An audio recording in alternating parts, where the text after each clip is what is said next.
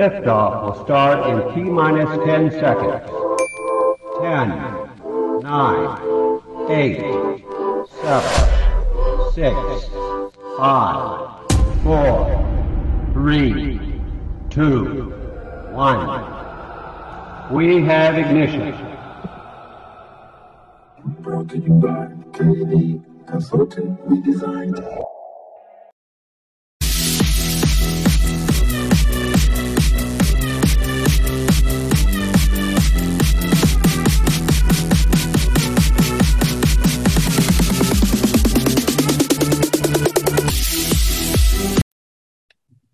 Ahoy, everyone. It's time to set sail on another episode of Unconstitutional Awakening. Luis is joining me this evening as we welcome back members of the Pike Off OTA. I'm sure you guys remember Mike up there, and he brought two new friends with him this evening, Whitney and Kelly, because Mike asked me after we did last week's episode if I wanted to get more in depth in some of the corruption and stuff and the history of the corruption and everything that's going on out there where you guys are in Oklahoma and with all these turnpikes and all these road projects and stuff. And I was like, absolutely, that's right up my alley, because corruption is something I like to point out. You know, there's different kinds of corruption everywhere, and you get called a conspiracy theorist for pointing it out. And then when it becomes true or you have facts to back it up, they're like, well, crap, I guess you're not a conspiracy theorist anymore. You're just somebody that needs to shut their mouth.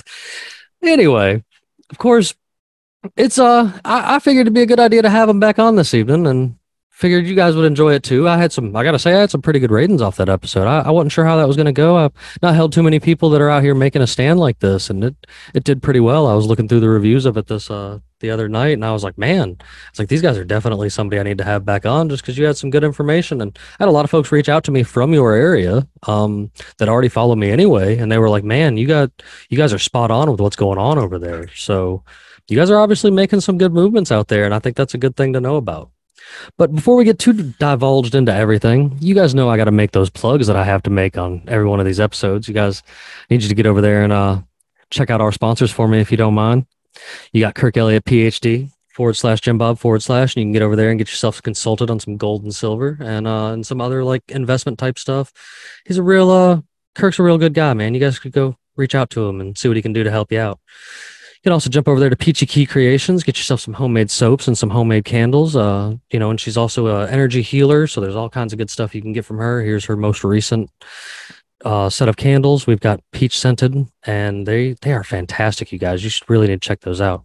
You can also jump over there and for all of your survival needs and your plate carriers and such like that, you can check out Ammo Can Survival. He's a young kid over in California doing some real good things. You guys just get over there and get you one of these new ghillie suits that he's been working on. He just kind of premiered those today, if that's the kind of thing you're into. But that's Ammo Can Survival. You can find him on Instagram. He does have a website, but he asked you to please reach out to his Instagram. And of course, our newest one that you guys have I've been trying to plug for everyone is my buddy over there with Brett Pike with the Homeschools Connected and ClassicalLearner.com. He's found a way to bring homeschool to the internet and teach people all over the world, and he's a real good guy with a real good passion. And I advise you guys go over there and give him a check out, especially if you're pulling kids from the indoctrination camps, as I call them, because public school has done nothing but fail us, and I'll stand behind that statement no matter what anybody says to me. But last thing, of course, you guys go over to unconstitutionalawakening.com and click the link. You can get over there and find our Unconstitutional Awakening merch. It would really be great if you guys could, help support the show and stuff and rock some of this cool gear that we got. I've already heard some good things from the reviews we got, so it's definitely some quality things, and you guys see me wearing it from time to time. But anyway, I'm going to shut up about my nonsense, and we're going to jump on into the rest of this stuff. First things first, how's everyone doing this evening? Fantastic. Yay. Good. Yay. Luis, how are you doing over there, buddy? Alive and well, thankfully. Good. I know you got a lot going on up there in New York. Y'all are always in the news for something else left and right, ain't you? Yeah, it's fun. We have no justice system. We just have a revolving door. Well, it's funny that it's funny you made mention about having no justice system, because me and Mike were sitting here talking beforehand, and he was telling me that a lot of the stuff you guys had for me this evening was to deal with kind of how y'all's whole entire system seems to be corrupt. Not just these folks out here building roads with and taking bribes and such like that. So I guess I'll start with Whitney. You seem eager to get onto it. Well, I want to show you something that I found really early on when we started talking about all this stuff. And so I'll just share this really quick. Can you see that screen now? Sure can. Map of the United States. Of course. Okay, so there's like 3 different categories here, and we are involved with this one on the right, which is prevention. Then there's the large scale cap over, and then there's the removal. And you see that nationwide, this is something that is starting to be paid attention to, and it's even included in the Biden infrastructure bill that there is money set aside. I think it's $200 million or something like that for the next 5 years, just for highway removal, particularly in communities where the highways were laid in a way that disenfranchised people and cut them off from their communities and cut them off from grocery stores and, schools, and just made it harder to live life unless you had a car. And the best example I think that we can think of when we're talking about a community that was affected like that is New Orleans and what happened with Hurricane Katrina. A lot of people didn't have cars. So if you didn't have a way to get out, you were stuck and you were standing on your roof waiting until somebody could come get you. And a lot of people died because of that. And so Oklahoma's situation, we're not going to have a hurricane. It's a lot different, but Oklahoma's history and the rushed nature of taking and land grabbing that has gone on since the Boomer Sooner, which we all glorify on Saturdays or whatever day they play those games. It's been perpetual. And now that it's affecting a community of people who are not necessarily minorities, everybody's upset, and they should have been upset many, many times ago. And they weren't. Little known fact, actually.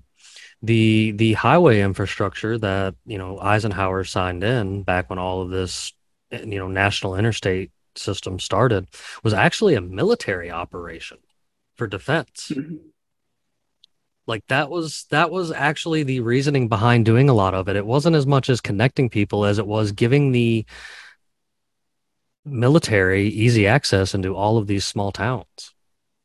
And he did it with a book. It was a yellow book of maps. And so there was so much arguing before that happened.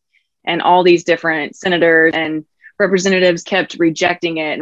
Well, finally, they just set this book down on everybody's desk, and it had pictures it was the yellow book. And then all of a sudden it was like, oh, okay, we can do this. And yeah, you're right. And he was a military commander who put other military guys in positions where the whole thing became really, really structured. And I mean, Michael's a military person. My husband's a military guy. They're just a different type of, structure and get things done. Absolutely. A lot of the guys over here on our crew on Unconstitutional Awakening here, they're actually former military. It's pretty regular to have some good military conversations on here. We even have nights set aside for that kind of conversation. But anyway, you can go on and continue with where you were going with that before I interrupted. I do apologize. No, you're fine.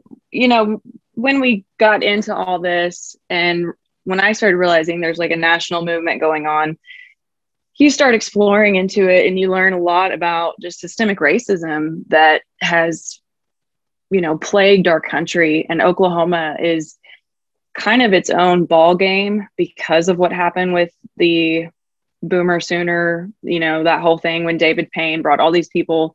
Some of them came in early and cheated. Some of them came in when they sounded the alarms off at noon and everybody rushed in. And so Oklahoma City became a city overnight. And what I think is super interesting, and, if you guys just keep these names in your mind and look them up later, but there was 2 people, William Henry Twine and Sarah Rector. And I'm from Oklahoma. I love Oklahoma. And I will tell you, knowing my state's history, those are my 2 favorite people. William Henry Twine came to Oklahoma with his family. He was an attorney. He established a city or a town near Muskogee, which is a whole corruption ballgame of itself. But he made it this town. He had newspapers. He was a lawyer, and he was a Black guy. And he actually was really close by to Sarah Rector's father. And at one point, Sarah Rector's father tried to sell her land. And for whatever reason, it didn't happen. But she had been allotted land during the Dawes Act.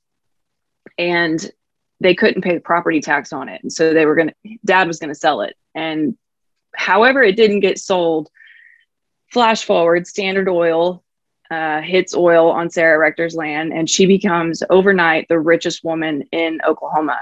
But she was a very young Black child. And it made the white people so uncomfortable that they had to register her as a white person. And so all that's kind of going on in the background. And then you had the Twin Territories. It was the state of Sequoia, the state of Oklahoma. William Twine actually went to Washington, D.C. with a group of Republicans, and they were all either natives, Creek, or they were Black. And they begged President Roosevelt not to sign the single statehood. They thought that he listened to them. They came back, and lo and behold, he didn't listen to them. He gives the state of Oklahoma over to the Democrats, basically. And at that time, it was very different. They were not the Democrats of 2022. They were the Democrats who were fighting the nation, who wanted to preserve slavery.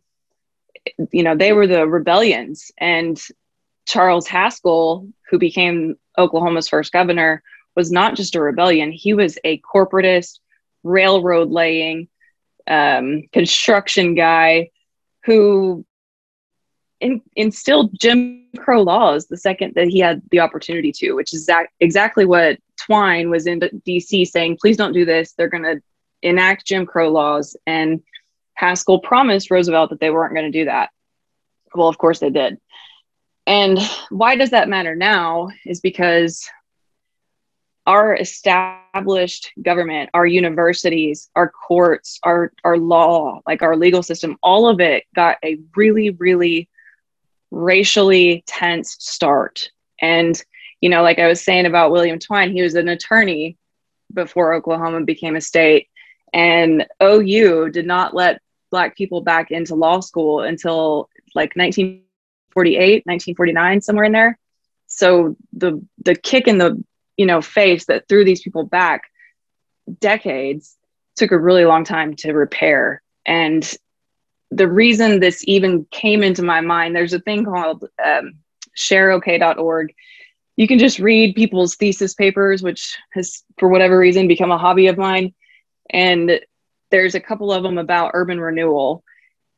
And what Oklahoma did with urban renewal was go and take blighted neighborhoods and wipe them out and put down, OU Medical Center, or they would destroy the Biltmore Hotel to rebuild a hotel or whatever. But all this stuff was happening and nobody was paying attention because it was happening to minority communities. And now we're living with the consequences of that. If we had stood up for those communities a long time ago, maybe our government wouldn't have so much power to just take whatever they want without retribution. Well, I think they actually did. I think I've been listening to that Boomtown book, and they actually, the people in a lot of these instances were not happy, like with the MAPS project, I think, or what you were talking about, the rejuvenation urban or whatever. Renewal. Yeah, the urban renewal, where he talks about how they came in and they had this grand idea for the Galleria Mall that was going to be, multi-blocks wide and long or whatever. And so at first they were only going to take these neighborhoods that were run down. People weren't living in their homes anymore there anyways. And so they kind of pitched it as that they were going to go in and clean all of that up and replace that with, safe, I don't know, whatever, buildings and things that would draw people to the city to spend money and make it a place where people would want to come and gather. And then they got it approved. And then, of course, once they started, they were like, oh, actually, well, we're going to take twice as much land. And so then that kind of encroached upon where the middle class neighborhoods that were in the surrounding areas. So those people lost their land as well. So here you have a project that started out small to get people on board. And then, of course, they took it an extra step and made it twice as big. And then the people tried to push back, but it was already too late because the deals had already been done. And well, we've already got all this stuff already in the works. So you can't stop us now. And that's exactly what we're seeing with the Turnpike. Well, we've already got these people paid off. Well, we've already got these contracts signed, and well, we've already done this. So you can't stop us now. There is so much here that coincides and even sounds a lot like when you're researching into the whole Tulsa race riots and things that happened there when they destroyed Black Wall Street. Like that, it's a lot of like similar stuff, like the people paying off certain people and things happening whether or not people approved it or not, and just enticing things aside from the fact that it hasn't reached a point of violence yet. Sorry. Well, I think it has. I think it has. I just think that we've had our newspapers here in Oklahoma, doesn't matter if you're in Oklahoma City or Muskogee or Guthrie or whatever, the most powerful people have always controlled the news. And so nowadays where we're like, oh, they're controlling the news, they've done it forever. And they control the history books too. So, you know, when I grew up here in Oklahoma, they didn't teach evolution. So we didn't learn that. They definitely didn't tell us that there were Black lawyers before Oklahoma became a state. It was always this different narrative. And I think that it's perpetuated this cycle of our voters. And I could get deeper into this with the way that Oklahomans have voted, but our voters will vote in unison, whether it's Democrat or Republican. And it's usually based on issues like racism. And the first time that the Republicans got the presidential vote from Oklahoma was because the Democrats spoke out against the Klan. And so it's been something that's been going on. And even to the point where like this was happening up until the late 60s. Me and Kelly, we both have been listening to the book called Boomtown. And there's a woman named Clara Looper. She was a Black woman who got to go to OU. I think she was a history major at OU, but she had already kind of created this movement that was going through Oklahoma City. They were marching on Nichols Hills, which was a covenant neighborhood. I don't know if neighborhoods in Oklahoma still had covenants until the civil rights movement, which was late 60s, when they actually had to enforce those things. So they were marching on all these different towns. And I think you'll remember Martin Luther King, I think he died in 1969 or 1968, one of those two. But he was at a trash workers strike. And that's when he got killed. And so across the nation, a lot of people who worked in sanitation and garbage collecting started striking, including here in Oklahoma. And so Clara Looper and the garbage truck drivers were striking. And the mayor at that time was Mayor Norick, white guy, of course, told his white man city manager, fire all of them. So the one job that the Black men could get, pretty easily, they all got fired. And so then they had to bring in scab workers because Oklahoma City's trash started piling up and it started stinking. And Clara Looper laid in front of the garbage trucks with the Black garbage strike workers to prevent that from happening. Yeah. So that was Martin Luther King. But that's not that long ago. I mean, my parents were born in the 60s. Like, my grandparents were part of that horrible time when people treated each other like that.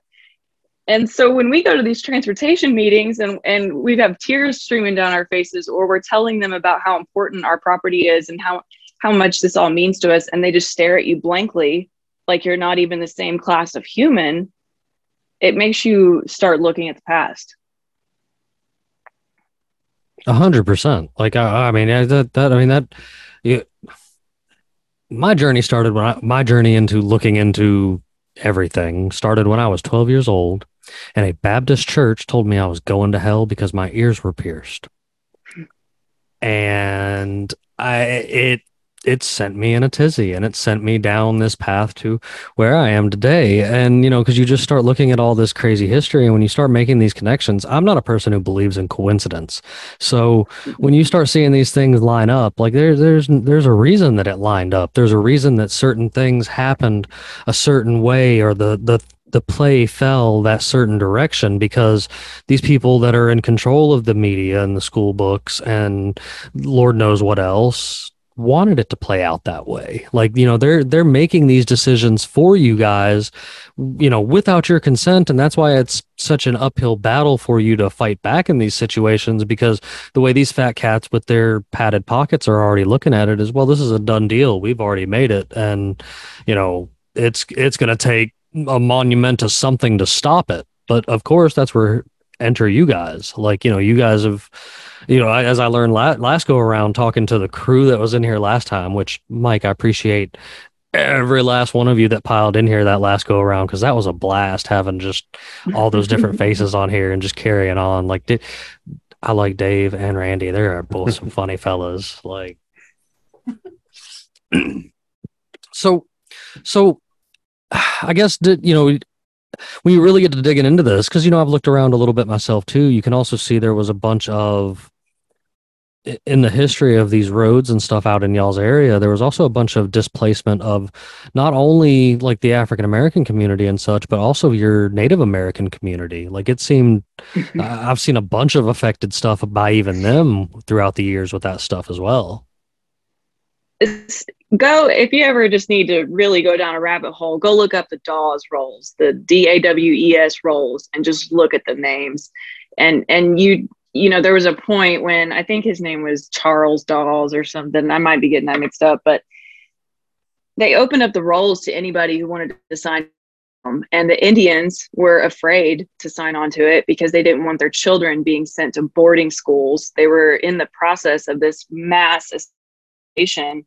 And so all of these opportunists from other states started flooding into Oklahoma and claiming to be Native Americans, and they ended up with land. And that land grabbing of the natives, especially the ones who didn't speak English, went on for a very long time, because they would get them to sign something. All of a sudden, they're in court and they're having to rely on justices and judges who are being bribed. And yeah, I mean, it's horrible what they did with the Indians. When you pull up, and of course you guys know I'll share, I'm good about sharing all the links of everything we go through over the evening and such. When you do look up this Dawes rolls, you can see that it affected people of the Cherokee, the Chickasaw, Choctaw, Muskogee, and the Seminole, all just in like the Oklahoma historical area from 1898 and ended in 1907. But there was still names added to it as late as 1914. So even though they officially claimed to have ended it in 1907, it seems that it continued, probably exactly like you just said there, through manipulation, especially dealing into somebody that probably didn't speak a lick of English. So they just tricked him into Lord knows what.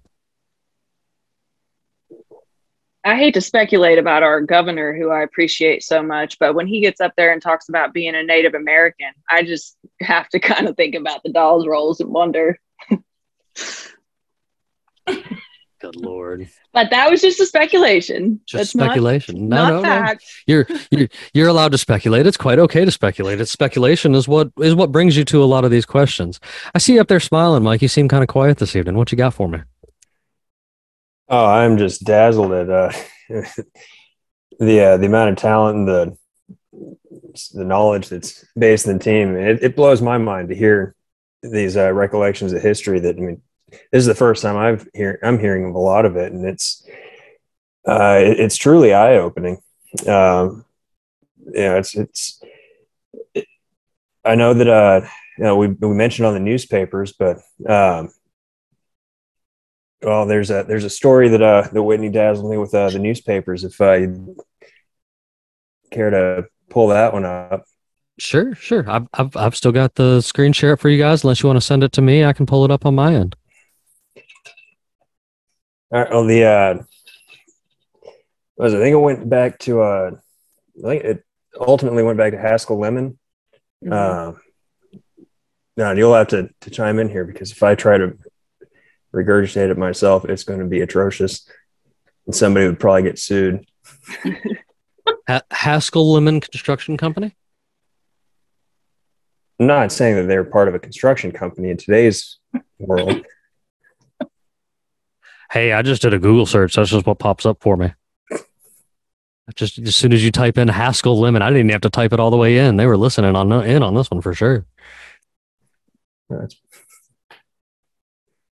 It says they've been doing their business for 70 years in that area. Which is about the time that the Turnpike Authority came around. So you're putting those pieces together, right? Right. Connecting those dots. Absolutely. They don't even try to hide it. That's what's so crazy about it. They're not ashamed. They literally went around and named streets and lakes and reservoirs, and like everything in our state is named after the worst people. Like Stanley Draper. Just go ahead and Google him. He's a fun one. He's huge here in our state, and especially here in the Oklahoma City area. And ironically, this new alignment that they want to put in is going to run right around Draper, which, Whitney, do you want to finish that one? But he's quite a character. He's like... Yeah. He was just a bully. I mean, he would go around wrecking whatever he wanted. He was so arrogant, he wanted to build a mountain. Yes.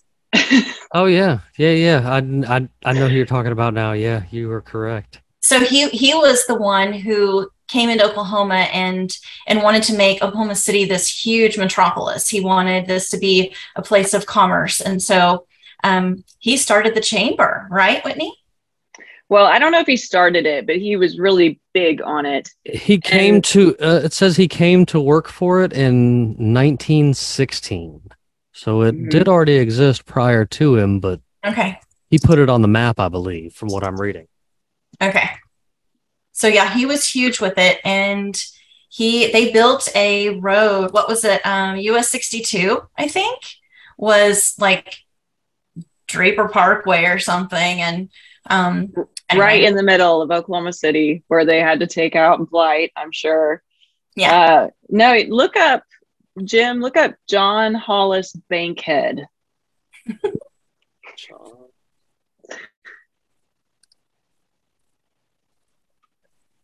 There he is.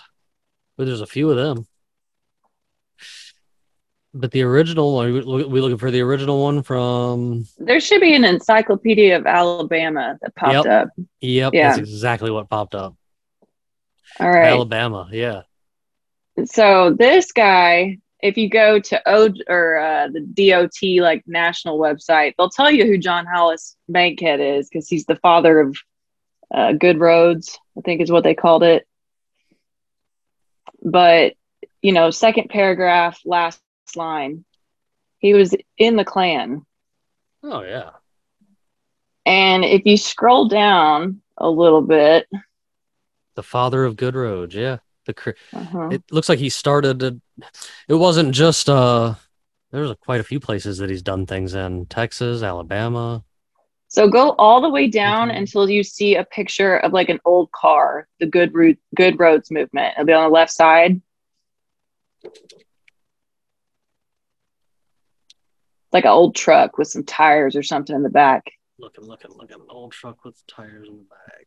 Oh, yes. I actually found it, and I can pull it up for everyone to see. So I sent this to Michael a little while ago, and then I actually read the whole thing. And the picture that's right underneath that one is the Bankhead Tunnel construction.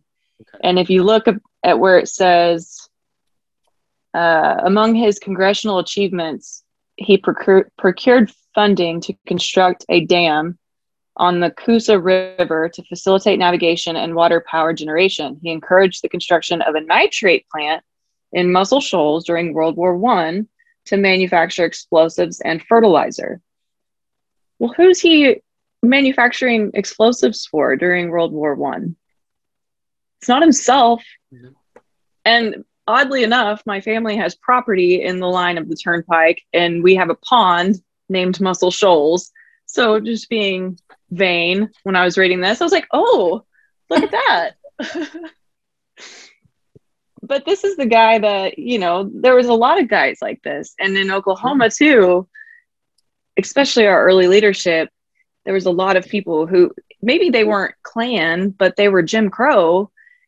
And if it was still going on up until 1969, why do we think it ended there? They had a head start. They had millions of members paying dues to whatever thing they were involved in, whether it was the ACLU or the KKK or, you know, whatever you were involved in. There's, at our Western Historical Society, you can go through all these dead people's diaries and just see like all the different things that they were signing up for and just paying like $5 a month here and $10 a month here. And in today's times, I'm like, you need to cancel your subscriptions. You have way too many.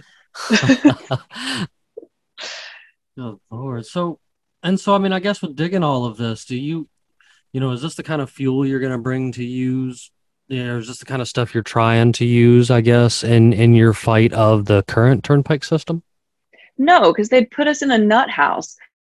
This is our long-term history dive that we're going to take on the big project when we put something together, and it's whether it's a book or a movie or a website or whatever. Yes, we will bring it up then. But if I just show up at the Oklahoma Transportation Commission and show up in a hood and call them Klansmen, no, they'll put me in a nut house. I can't do that. You need a pirate hat. You get a lot further with a pirate hat. I don't know. I think it would be funny to show up in a robe. I'm like, it's Ramadan. But it is relevant to what we're doing right now, though, in the fact that it shows that our state has a history of following the exact same narrative over and over and over again. It's trickery. It's the people who are in power tricking the people into voting for things or approving things that they make sound tempting or enticing at the time, and then they change it afterwards. And then when they can't get the people to agree with what they want to do, then they just ram it through. And we just see this over and over again. So there's this pattern with our history, and it doesn't change. I mean, they literally do the exact same thing over and over and over and over again. And so I don't know how we break that pattern other than to draw attention to it. But I think the biggest piece to bringing up this history is that if we can connect the past to what's happening right now, then we can show that there is credibility to what we're telling people. Because right now, like what Nita said, if we kind of showed up with a Klan's hat or whatever, then they would put us in that house. And I still think that there are a lot of people who think we're blowing this out of proportion, but we're not.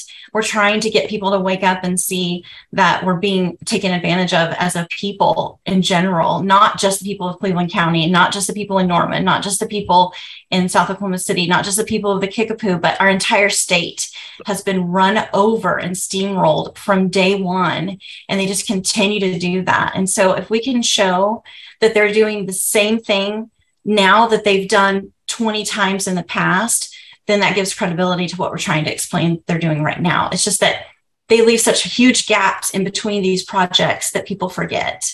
And they've made the rules so, like they know the rules so well that it's hard for us to prove they're breaking them. And in 2018, I recently met with the director of Ethics Commission, and she explained to me that in 2018, for whatever reason, our legislature got mad at the Ethics Commission and cut their funding. So I had papers from earlier about 2022 to 2023's transportation budget. It was like $465 million. It was ridiculous. That budget for the Ethics Commission is like $700,000, which is still a lot of money, but not when a lawsuit costs $250,000. You can only go so far with that. So they've made these rules. They know them so well that they know how to break them. And Kelly's right. Like every so often we purge our lawmakers. We purge our Supreme Court justices. You know, in the 60s, they got rid of almost half of the Supreme Court because of bribes. In the 80s, 220 county commissioners were convicted of kickbacks for road supplies. And then back up to those Supreme Court justices. You missed the best part, Whitney. Are you getting to it? Are you going to talk about it? Well, the Supreme Court justices are the ones who ruled on the very first Oklahoma Turnpike Authority cases. And And when was after that was like 1950 to 1956, probably. Yeah. And so then in 1960, when they were like, oh, you guys have been taking bribes since 1938, they went back and looked over the cases to see which ones had bribes attached to them, and they retried them. They should have thrown them all out. And I know that would have been an incredible amount of work, but just on the side of fairness and justice, especially for the actual people of Oklahoma who don't live and breathe the three branches of government, it's just irresponsible. It doesn't make any sense. So what you're saying, though, is that some of the Supreme Court justices that ruled on some of these Turnpike Authority statutes were Justice Welch eventually kicked off, right? Yeah. They were kicked off of the Supreme Court. They went to prison. Right. But you really don't hear about that happening too often. So that's actually a win. About it now. So some of these judges who got us in the situation where we're at right now with the laws, the statutes for the govern the Turnpike Authority, they were taking bribes, right? And so yeah. And you can tell they were covering their asses because the opinions they wrote were like 100 paragraphs long. Like, you don't need to talk that much to say what you're saying as a judge. True. Very so true. It makes you wonder, though, should we nix all of the Turnpike statutes or everything that they ruled on? Because, I mean, how do we know that it was not without issue? And I sent Kelly a text last night, and I was like, man, I've had this law review sitting on my desk for like 3 weeks, and I knew I needed to read it, and I finally did. And after everybody saw what the Turnpike Authority was getting away with, well, then they did a Capital Improvement Authority, and they started building all their own buildings. And then the colleges started doing it, and they started building dorms and building these nice, I mean, you walk on OU, like you think you're at Harvard, I guess. I've never been to Harvard, but it's just beautiful. The campus, the buildings are huge. They built that stuff knowing that the kids were going to pay it back. Oh yeah. Cancel the debt. Oh yeah. I mean, a lot of the same things happen when you start building like new stadiums and stuff like this. I mean, I was pointing this out during the last time I had some of your folks on, and I'd like to point it out again that I don't think that corruption that you're speaking of and that you're finding is secluded just to Oklahoma. Like I can find it in places like Texas. I can find it in places like New Orleans. I know I can find it up there in places like New York where Luis is at. And I just don't go to Atlanta. I'm out here in the sticks, and I intend on staying in the sticks because everybody out here in the country is pretty easygoing and with each other. Closest interstate to us is quite the ways up the road. So like, it's just, it's not that I don't worry about these things. It's because I do. I know that the interstate was built to make it easy for the military to ever access me if they needed to and stuff like that. And now that you see that they have privatized it in such a way that you guys end up paying for your own demise in a way. Not only are your children's children going to pay for some of this stuff towards this, but even you, by the time it's built, or even ones that already exist, you have to pay. This blows my mind. You have to pay money to get to your destinations when you're using these interstates. I've traveled through a lot of places that have toll roads and turnpikes and such like that over here on the East Coast, Pennsylvania, Virginia, West Virginia area. Even New York State has, a bunch of toll roads, and it's just one of those things that has just always blown my mind. Like, the only pay lanes we have down here are the fast pay lanes, and even I think you got tricked into that crap too, because I remember when they passed the law for my tax dollars to pay for that tax lane, for that pay lane that was supposed to be a highway widened job, but turned into pay lanes. And it's just like how much longer do we have to continue to be duped and goofed by these dorks up in, whether it be Washington or whether it be Oklahoma State, Georgia, New York State, wherever it is, you've got all these complete goofs up there that are just trying to pad their own pocket and don't give two craps about the people that they claim that they're representing. And even, you guys made mention of a purge. It's funny that you make mention of a purge, but yet you can tie all of this stuff back together to some of the same stuff. It's even like that, even though you made a purge, somehow, somewhere, somebody stuck and was able Well, to. didn't you say on the last show, you guys mentioned Los Angeles, right? And all the pavement that went on there. So, talking about Oklahoma City, when they destroyed the east side to build the University of Oklahoma's healthplex, if people are living in homes that don't have air conditioning and don't have window seals, do you think they can afford to go buy another home? No, Right. They ended up homeless. And it doesn't take a rocket scientist to figure out where the homeless population came from in Los Angeles. I'm not saying they all came from blight, but I guarantee you a good portion of them did. And yeah, Sure, it's just frustrating. Like they do a better job at creating homelessness, I think, than anybody else. I mean, there's homelessness is something that runs rampant around here through the United States, and it's actually a touchy subject that people get upset with me about, because I'll be the first person to tell you, why the hell are we building all these new damn homes when I can show you thousands of them sitting empty? Why are we building dog parks in Norman if we don't have a homeless shelter? That's a great question. I mean, Nimsies, not in my backyard. Yeah, not in my backyard. Those are the worst scum of the earth. There's a really good documentary I can the housing crisis is the everything problem. They really go in deep into the global supply shortage of homes. And to give you context, in the Netherlands, there's wait list just to get a home. And if you're going to certain schools, if you don't have a house, they tell you, you can't come here. There's no place for you to go to school here. There is no housing available. So there's places where there's massive housing shortages. And in the United States, we have essentially infinite space in relationship to the amount of population we have, because the entirety of the world could fit in this Texas. Listen, in the density of New York City. I look at you know me, Luis. I'm always looking at random stuff, and I'm big into looking at like foreclosure and tax lien properties, because I don't think the state should be owning things like that, and I love to pass that information on to other people to get cheap state-owned properties and stuff that other people have lost and such through maybe not even their own means, or maybe even the means of the government causing them to lose it. Sometimes people die.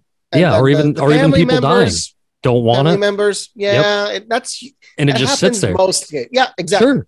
And so they don't know what to do. They have no idea what to do. And so think about that. Like I see on a regular basis when I do have to travel out close to Atlanta and stuff, delivering appliances, you'll run into a massive. We got a pretty good homeless population up towards Atlanta, and as you get closer to Atlanta, the metro Atlanta area and stuff, they're running rampant. And like I'm always the first person that I'm like, well, then why do I pass and deal with thousands? And I'm not joking. Thousands of empty houses all over the state that are just rotting away because, the state's just like, well, you can't go there. It's trespassing. And all they're doing is trying to wait for their time limit to be up because there's a bunch of bylaws and a bunch of stupid stuff that they've, passed. This goes back into what we were talking about last week, Mike, about the eminent domain thing. I know here in Georgia, if a property is abandoned for what they considered abandoned, it doesn't have any hookups or anything to it, whatnot, for 18 months, it becomes the property of that county. Why? That's fast. Why? Like that's garbage. Like that. It's fast. And I agree with you, but Oklahoma's got some cities like this too. And I think, I travel all over the state because I help people who are on Social Security and Medicare. And there's one town in general in Southwest Oklahoma that every time I drive through, like, it's just kind of gut wrenching because the whole street sides, like, you can tell it used to be a cool town and you used to want to live there. And now it's just like shattered glass and busted up sidewalk and boards. Buffalo, New York. The people that live there, I'm like, where do you get groceries? Like, where do you get anything here? Because the compensations don't come close to the current how are real they going to inflation. sell it? Like, they can't sell it. They're like, yeah, I own my house outright, but it's worth 12 grand. So I don't know. I do agree with you, but I don't completely think eminent domain is a bad thing. I think that there's times when eminent domain can be used properly. Yeah, And I'll when always disagree with like that, just simply because I don't think the government owns the right to anything that someone else has. There's no good time for the that. Native Americans would have told you that none of us own the right to any of this stuff, and that it should have been communal property, and it was until the Boomer Sooners came. So, but I agree. And until people agreed to let eminent domain happen, I mean, that's how they lost their land. Like that's just. You've never seen the image of the monkey, the ape speaking to the human, and the human, like the monkey comes back to the human because they're talking bad about the monkey, but it's like, at least I don't pay to live. Right. Yeah. And that's the problem, is we've created this system where everybody's paying someone. It's a form of neo-feudalism, and we're not accepting it. But finally, people are coming to the realization that we are existing in a form of neo-feudalism. And sometimes either it's the bank or another person or even the government that has some form of true control over your life. And it's very hard. 9 times out of 10, it's the latter two. Well, and it started with railroads, like the whole reason that we came over here and let that shit happen was because rich railroad guys, like first governor of Oklahoma, needed to go lay tracks. And so they would use eminent domain against the Native Americans or whoever. And so in that instance, I think that we are seeing a sea change of public opinion. Now, if it's just a blighted, abandoned home that could be converted to a grocery store for a company or like a city that could walk to that grocery store, okay, I understand that eminent domain. But deciding that you're going to plant a why make it eminent domain? Why not let the people of that town vote on that decision? Exactly. Absolutely. And I think that's something that all of us, we've talked about it. If we're going to do some sort of state initiative petition, we're not saying no eminent domain ever. It's just let there be public involvement. Let us vote. Let there be a 75% majority of the people who live in that community. Well, and there's a difference between using eminent domain to, if you were building roads, 200 years ago or whatever, and you're literally only taking a small piece of farm properties, and let's say you're going between the properties, so you're not like cutting people's property in half like they're trying to do now. Or even with what Whitney said, in a small community where there's maybe there's a house that hasn't, it's dilapidated, no one's been living there, they don't even know who owns it anymore. Well, okay, maybe come in and use eminent domain to make that a grocery store for the whole community. But see, but the problem is when those laws get put on the books, you have those corrupt people that you guys have been mentioning that have been in power since day one, that use it to steal from good people. Well, that's because the people are not involved, and the people are not holding their government accountable. And I wouldn't be right here right now if this whole thing, and it's not even going in my house or anything. I grew up on Indian Hills Road. Like, this is my community, it's my family, but I wouldn't be doing this right now. Right. No, another part of the problem too is, like you said, they get the people to vote on something, then it becomes a law, and then the legislature will quietly amend that law without anybody noticing. And they will bring in new things that people aren't. Have you guys ever thought of looking into, and I know this is kind of far-fetched and maybe a little off subject, but not really.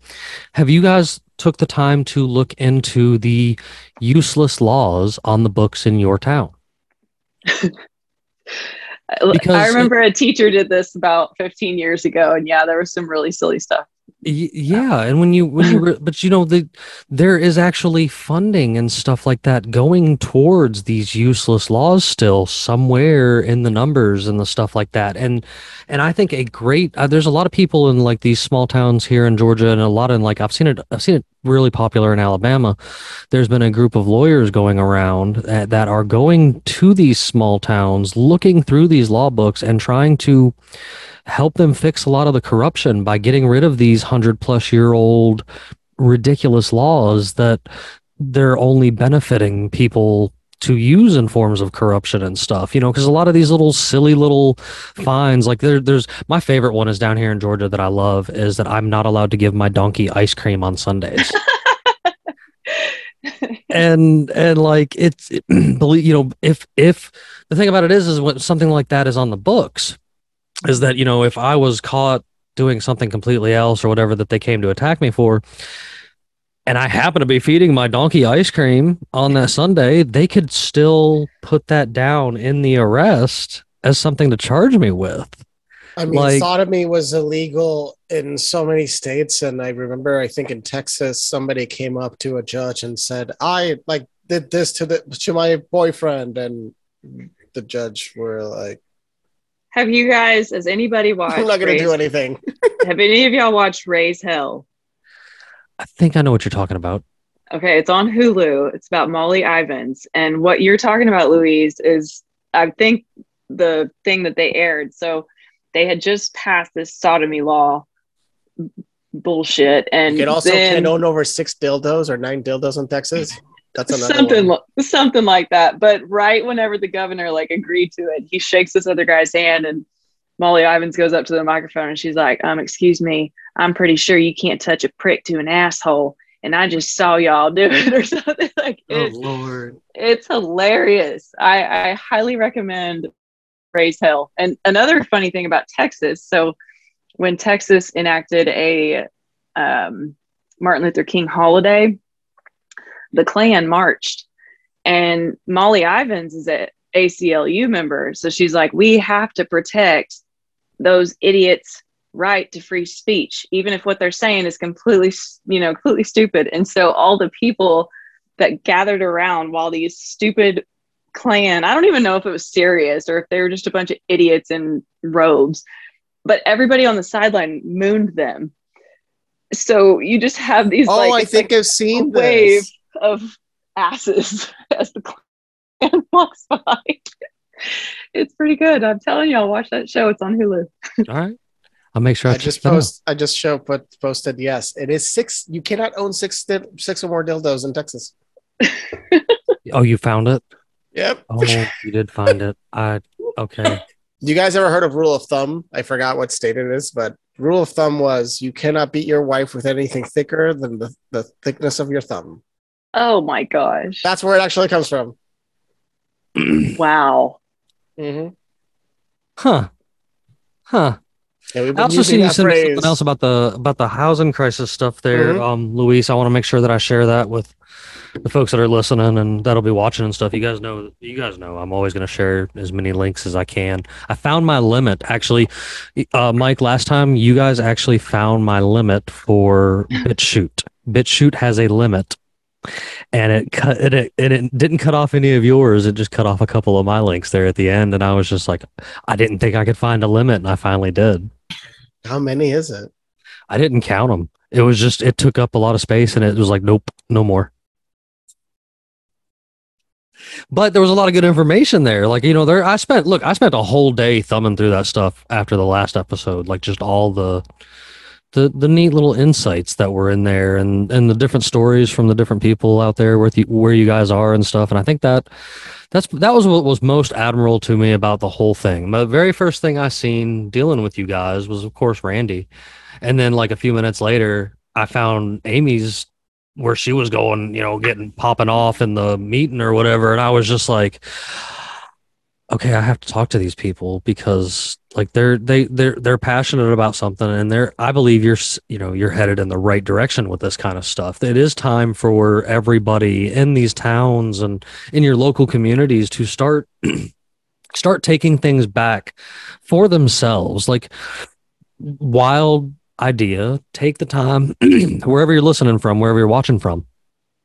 Take the time to look up the population of your town. I know many people live in small little towns and stuff. And if you take the moment to actually look up the population, like I live in a town where the entire county's population is under 5,000. That's not a lot of people. And so when you start going around and looking, that's not a lot of people to get yourself acquainted with.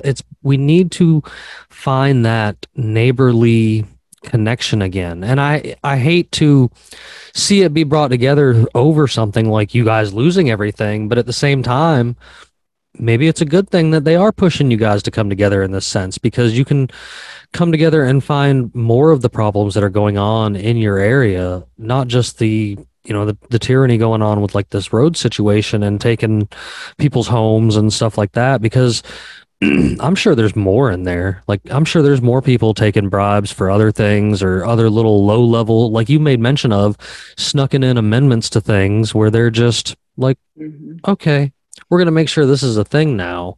That way we can take tax money towards it, or extort people for it, in a court case of, a civil court case for something stupid. Like there's so many of these little corrupt money making laws and stuff like that on the books that I think you guys are taking a big stab at it with going after the roads, because like that's a big thing. That's one of the biggest arguments statists have gone back and forth with me for many years is, well, without governments, how are roads going to exist? Well, most of them are private, you morons. That's how. I mean, or they were controlled by counties. I mean, that's the big thing with Oklahoma's history is the counties have a lot of control until their corruption got too out of line, and then the state took over. And then when the federal government and Eisenhower came in, you had that competing interest with this new entity, OTA, that has its own funding and doesn't have to follow federal rules, and they can build roads to wherever they want. And I'll tell you something to look up really quick. This one will make you laugh. Google a guy's name. His name is Amos Switzer, Amos Switzer. And you'll see how so Kansas, if you go to Amos Switzer, I think there's one that's like the OK History Gateway or something.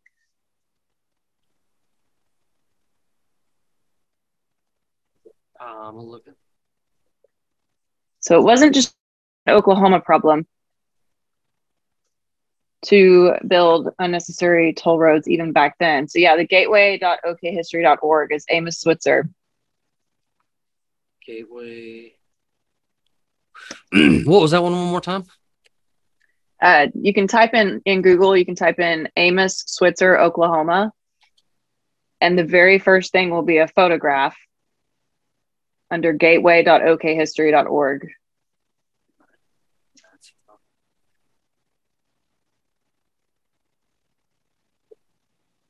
Of course, mine is trying to bring me to ancestry family searches. Here, I'll put it in the chat. It's easier. Because, yay. But I'm trying to use that new one that you keep sent that one that you sent me for searches there, Luis. There, I put it in the chat. Gibiru? Yeah. Gibiru is, if you want an alternative search engine, because Google has been censoring too much, DuckDuckGo also censors, Bing censors, different types of censors. Gibiru is sometimes really great for finding hidden links. So this is Kansas Turnpike ending at Oklahoma's border, and over 500 cars landed in this guy's field, including the governor of Wyoming. This is how unorganized. It just ends. That's so good. It just ends. But the weird thing is, it ends like this picture is also like it's wet, so it has this like property to the picture, and everything's perfectly level. I mean, Oklahoma's a pretty flat state too. And you just have this mad farmer who had to sell all of his cows because he kept getting in court cases because his cows were damaging people's cars. Like, you drove into his farm. I mean, people remember the woman that had used Apple Maps and almost drove herself into a river or something. She just kept following the GPS. I'm like, you followed your GPS into your death? So people, I guess, even back then, just went in a straight line. Why am I in the field now? Okay, now, as someone who does live in the sticks myself, like, we have many areas where you can see, because we do have a lot of areas that it's still county run. The state doesn't take over until you're part of, like, Metro Atlanta, and I'm far enough away that I'm not. And when you change from county to county, you'll go from a paved road to a dirt road like that without a warning. Like as driving a big truck around, there's many times that I'll be kind of cruising down the road, maybe a little bit gung ho more so than I should be. And then all of a sudden you're like, oh God, the road's not there because it just turns into dirt. And I mean, it still is a reality, I guess, in some places where the counties are doing it. We have a lot of state prison slave labor down here for road work still. So like that that's something I can prove viably. And like, there's a lot of work camps down here in Georgia, period, for state prisoners. And That's it's probably the why weed is still illegal. Is it? it's the state prisoners out there doing the work, not the private prisons. And we do have a couple private prisons out there, but those private prisons are more high profile type They're thing. trying to pass a bill that will exonerate all marijuana convictions nationwide, but the private prison system is fighting back because they put in clauses. I don't know if you guys have all ever heard that private prisons get a promissory note from the government saying your prisons will always be full. I don't know why that exists or why would anybody honor it except horrible criminal human beings. There's no other version of that. You're just a horrible. You're not a human anymore, in my eyes. When you think you have to honor a contract that says that prison needs to be full. Do you want me to make it the prison story way darker? So 1926. Well, no, 1935 is when it happened, but 1935, Skinner versus Oklahoma, and I may be off by a year or so. But there was legislation passed that was the hereditary multiple criminal something. Let me find the exact words. But Skinner versus Oklahoma State, Arizona State University. Yeah, Skinner versus Oklahoma. So it was the Habitual Criminal Sterilization Act. And anybody who had been convicted of 2 or more crimes that were involving moral turpitude, which was like stealing chickens and guns, they could sterilize you. But if you were involved in a crime like embezzlement, that was different. That's a rich person's crime. So you're good. So they go through all this stuff, and finally the case gets settled. Years later, half the guys who were in the case were already dead or got out of jail or whatever. But they came down to it, and the Supreme Court said you cannot sterilize prisoners just because they've been to jail, more than one time. Here's the really messed up part. The whole time that they're fighting about sterilizing prisoners, they were sterilizing Native Americans and people who were in mental hospitals and epileptics and any person who pissed someone off enough to convince a rich person to put them in a mental institution.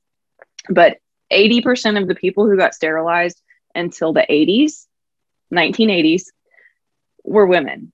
And they didn't even keep track of how many Native American people got sterilized. They didn't even count. I mean, but the eugenics movement started in the United States. People think it's from Nazi Germany, but it actually started here. That's and then right. The Nazis found it interesting. And a crazy thing is like this whole, I'm not going to do it because, not to have a recording of you doing it. That thing that people do is actually from the United States. We used to do it when we saluted the flag. And then the Nazis also stole that. Yeah. Yep. Yeah. But we were the bad guys. I mean, we also funded the Nazi party until 1942. They were having a highway contest with the Autobahn and the super highways. But the Autobahn is at least 22 inches in thickness, so it's a much better road. Our highways are 11, half the, and that's why they're shittier.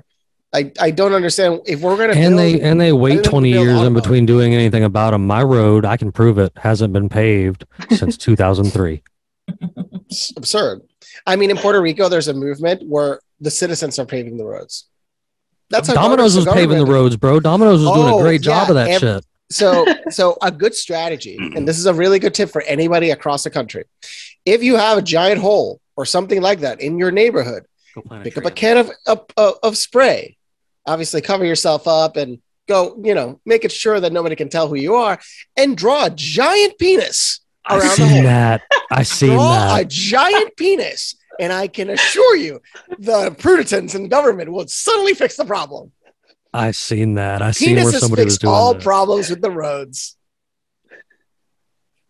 You know, who would have That thought, can be right? taken so Giant, many giant ways, white Louis. penises. Good Lord. We Whitney. gotta like probably color it in to make sure. Don't like, get any color- ideas. I can't. I mean, you never know. You know, it's Domino's just, Pizza. listen, Domino's Pizza got a lot of attention from that because people liked it. It's like, I wait, you're was- gonna actually pave my road? I'm one of those guys that does odd things from time to time, and for many, many years I have gone around Christmas time to do some pizza delivering and stuff. It makes for a little bit of extra money, and I ran a few Domino's when I was younger. That was actually like my first management job and stuff. And if you ever are in Atlanta and you want to go see my face hanging on the corporate office of Domino's wall, it's there, because I have still to this day yet to be beat in pizza speed. So my face is still hanging on that wall. And I happened to be working there that Christmas or whatever when they started doing that road thing, and like they actually brought some of those road crew trucks out into our area and fixed roads because we had badass roads, and it actually caused a stink in our town because they're big into their prison system working on the roads, and that apparently affected them. And I think that the state of Georgia actually helped dismiss all the things that they were doing, and that's why you haven't heard much more about it since then, because it was interfering in the slave labor that we have down here. But if it's not even being efficient, it's also more criminal. And that's the thing we gotta take out is tell everybody before they go to vote, and like point out to people, hey, this person is doing this atrocious thing of actually using the 13th Amendment to really enact slavery. I mean, we already have tens of thousands of actual slaves, not in the prison system, just slaves. Mm-hmm. Like there's slaves around the world. There's more slaves today than there were in any other time in human history. Over 30 million slaves. That's why they get away with this stuff, because we have to go to work. And God bless my husband for telling me early on, I give you permission to stop making as much money as you're making and just focus on this, because I wouldn't be able to do what I'm doing. And I think most people are like, man, I hate this government, but I've got to go to work and feed my kids. Well, you know, I mean, you have a partner that supports you. It's wonderful. Well, I mean, that as controversial as this next statement is going to be, I'm going to say it anyway. That was the basis, I think, in a lot of the earlier feminist movements, was to get the family separated and put women in the workforce so that they could make more money off of those women and separate the family. And then you don't have time for mom to be home and helping to remind dad that he needs to go to the city council meeting that night because Joe Schmo is trying to pass some stuff that's going to affect his front yard by putting a road in it. If you look at the graph, it actually shows that the wage growth started slowing down the moment more women entered the workforce. There's a direct correlation. I'm not saying that like we shouldn't like go I'm not saying that we shouldn't. I'm not saying that we shouldn't. But the powers that be use that in their advantage. Yes. Because the collective salaries of the average individual in the United States should be closer to $35 an hour as a minimum. And then we could afford all those empty homes. And then there would be barely any homeless population.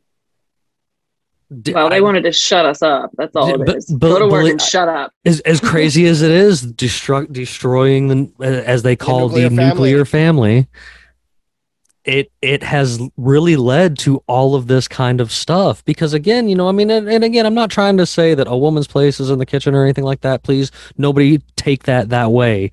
But like, I love my kitchen. A woman or a man, you know, Bandit is my main co-host on here. He's totally a stay-at-home dad, you guys, and I'm jealous. Like, but he is like the homemaker, the family man, and stuff like that, and he can point out these same things that I sit here and we're sitting here talking about right now, because I really think that when the family was together, there was more time, the community was closer and stuff like that. You know what I mean? Like, you didn't have people needing to work at Lord knows what hours just to make enough money to get back to work and maybe eat some food that week. Like, it's crazy. as a first world nation and in enlightened society, you'd think that we would allow that, or at least permit that to be the choice of the family if we have somebody to stay at home to make a better generation in our kids. I've made that But- choice. My wife stays at home and homeschools our kids. But here we are. People are working now more than they ever have. And have with less all the than they ever luxuries of have. technology and civilization. Is it going for nothing? Mm-hmm. The United States has the least amount of free days in the entirety of the Western world. Yes. 13 days. That's all we have. 13 days. And we While don't the even rest have of the that half world the is time. like 30 days or like 45 days or 70 days out of the year. They Nope. take siestas in Spain. Like, you're supposed That's to get a actually- nap. But you do work later. But it is a good You idea still get a because our, nap. Yeah. our circadian rhythm is actually we are supposed to sleep technically twice a day. Yes. Luis, I love pointing this out. That is 100% true. You are totally supposed to sleep in like 4-hour intervals, not these long 8-hour intervals that they talk We're not about. designed to do that. We're not We're designed to actually do that. Like that's part of breaking down who we truly are. You know, when you go back in history and you look at this nuclear family, you had dad and maybe the older kids and stuff working out in say fields or whatever, farming during the day.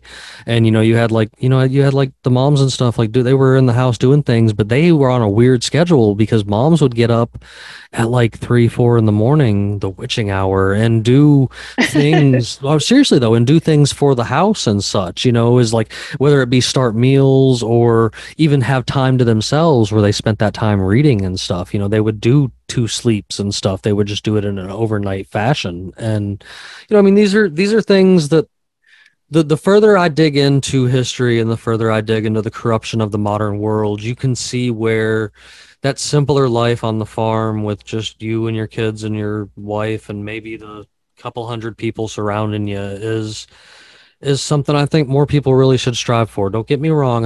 You and your city folk, Luis, you can have your city fun, but folks like me, like I think that's going to be that's going to be our society. Like we talk all the time, and there's going to be mass balkanization when America does crumble. And I think so there is going to be places that are just going to want that simpler, I guess, older kind of laid back Southern life without all the extra clan stuff that you've been talking about tonight. That is just god Well, Jim- awful. Like Jim Bob, don't get me let wrong, tell I know you- it's real. You know what I'm saying? Like Let me tell you a funny story really quick because I know we're probably getting ready. Yes, ma'am. getting to the end. But I was sitting here earlier and I get this phone call and I recognize the number, so I answered it. And it's my friend Lashania, and she's like, "Hey, I gotta ask you something." And we're talking for a second. And she's like, "So I'm sure in all your studying that you've already realized that Black Rock is connected to the asphalt and the concrete and the Koch brothers." And I'm like,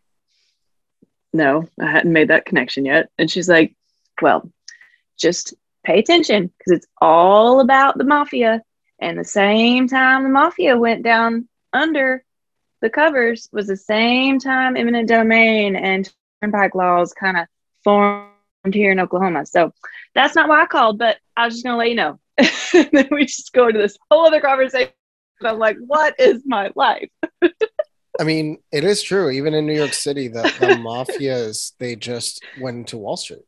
That's actually where the true shift occurred. And you could say Giuliani probably was part of that process, but it did lower crime collectively.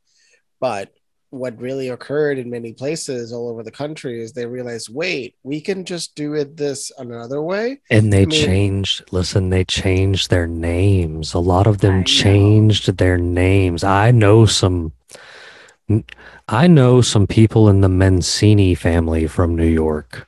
And that's like crazy scary on the side of Buffalo when you get to talking to people because they claim that name disappeared back in the 60s, but it didn't. They just changed their name. Like you a lot of start people want to realizing hide their wealth. And that's Yes. the thing. It's like Yes. there's people in New York that own like 50, 100 buildings.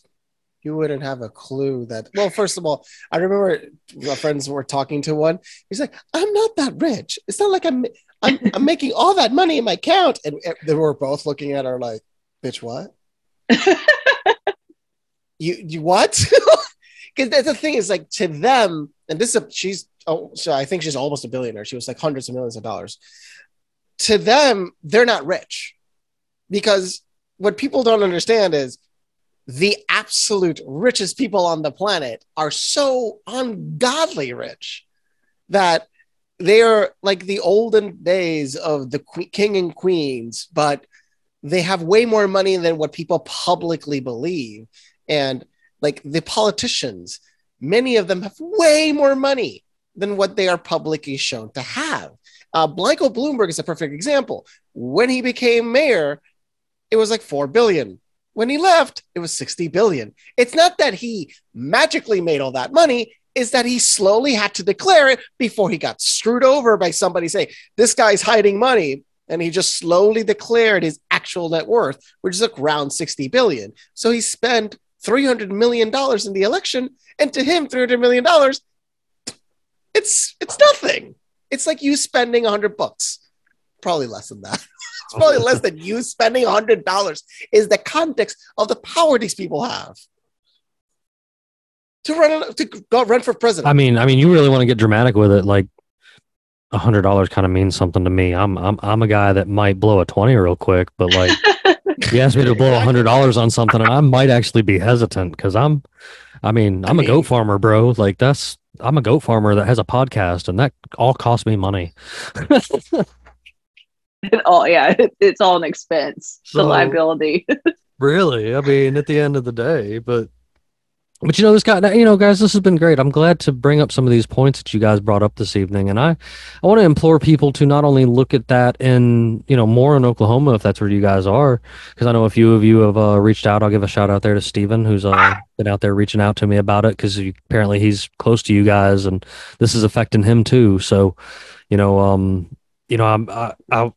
I want people to look at their own town, take a look, because I know there's listeners all over this country and watchers all over this country, and I want you guys to look into your own town and see what kind of crooked road stuff is going on. And that link that she shared, that Whitney shared back towards the beginning of the episode, I want to make sure that I get that out there for you guys to check out, because it does look like folks out there working on projects and stuff to maybe do some stuff about some of this stuff, because I'm not joking when I tell you that the interstate was a military operation. Not only do I have, other guys on the show that I know will back me up, but I'll share the link to show you guys. Like there's truth to this, and I think that we need to dig further into these situations and come together, I guess, as a people in your community. I know across the country is implausible. I truly believe one blanket government over the country is ridiculous anyway, because everyone has different worldviews, different ways they want to do things. And I think we really can all get along if we just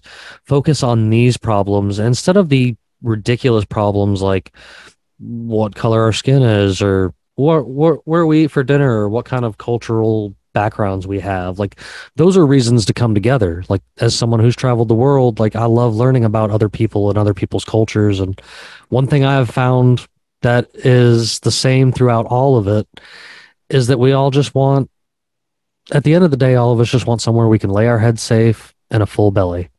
And I think the best way we can do that is to come together on means like this and calling out your local politician. Show up to your council city meetings and stuff like that. You totally can do these things. These people have to show their face in public, and being a public servant, they definitely can't censor your speech. Be cordial about it. As I've always told people, find a way to tell someone to go fuck themselves in such a way that they look forward to it. Like there's ways to do it. You just got to be very cordial in the way that you carry yourself. Like there's always a way to be nice in the way you're doing it. So I do appreciate you guys coming on this evening. If there's anything else, you guys ever want to come on, or when you ever have some updates and stuff, you guys please make sure you let me know. Mike, I appreciate you reaching out and bringing these two lovely ladies this evening to explain, their research and stuff into all of this, because it definitely does all tie together. You got anything else you guys would like to add before we get ready to head out? Do you like to plug anything where we can find you guys and stuff like that? Well, you can find us at www.pikeoffota.com. That's where we'll put up all of our updates and our ongoings. You can sign up for our newsletter. I regularly feel like the dumbest person in the room when I'm around these folks, and it's a sign that you're doing something right. Pike Off OTA. Yeah, we have merch, which 100% of the proceeds go to fighting this turnpike, and and all the turnpikes will come after it. And if I could, I've got my favorite quote from The Worst Journey in the World, which a book by, I think it's pronounced Apsley Cherry Garrard, about an expedition to the South Pole. And he says that we traveled for science. Those 3 small embryos from Cape Crozier, that weight of fossils from Barkley Island, and that mass of material less spectacular but gathered just as carefully hour by hour in wind and drift, darkness and cold, was striven for in order that the world may have a little more knowledge, that it may build on what it knows instead of what it thinks. And I think those are words that we could all live by. And I think the world would be a better place if we did. Absolutely. No, I think that was very well put. And I appreciate you for sharing it on here. Of course, you guys know I will share all those links and everything that we've talked about this evening, because I try to make sure you guys can find all these fabulous people that I just happen to run across, and even Luis. I've been sharing Luis's stuff because I want you guys to go back and find him too, because he's totally going to get his show together and probably not want to hang out with me anymore.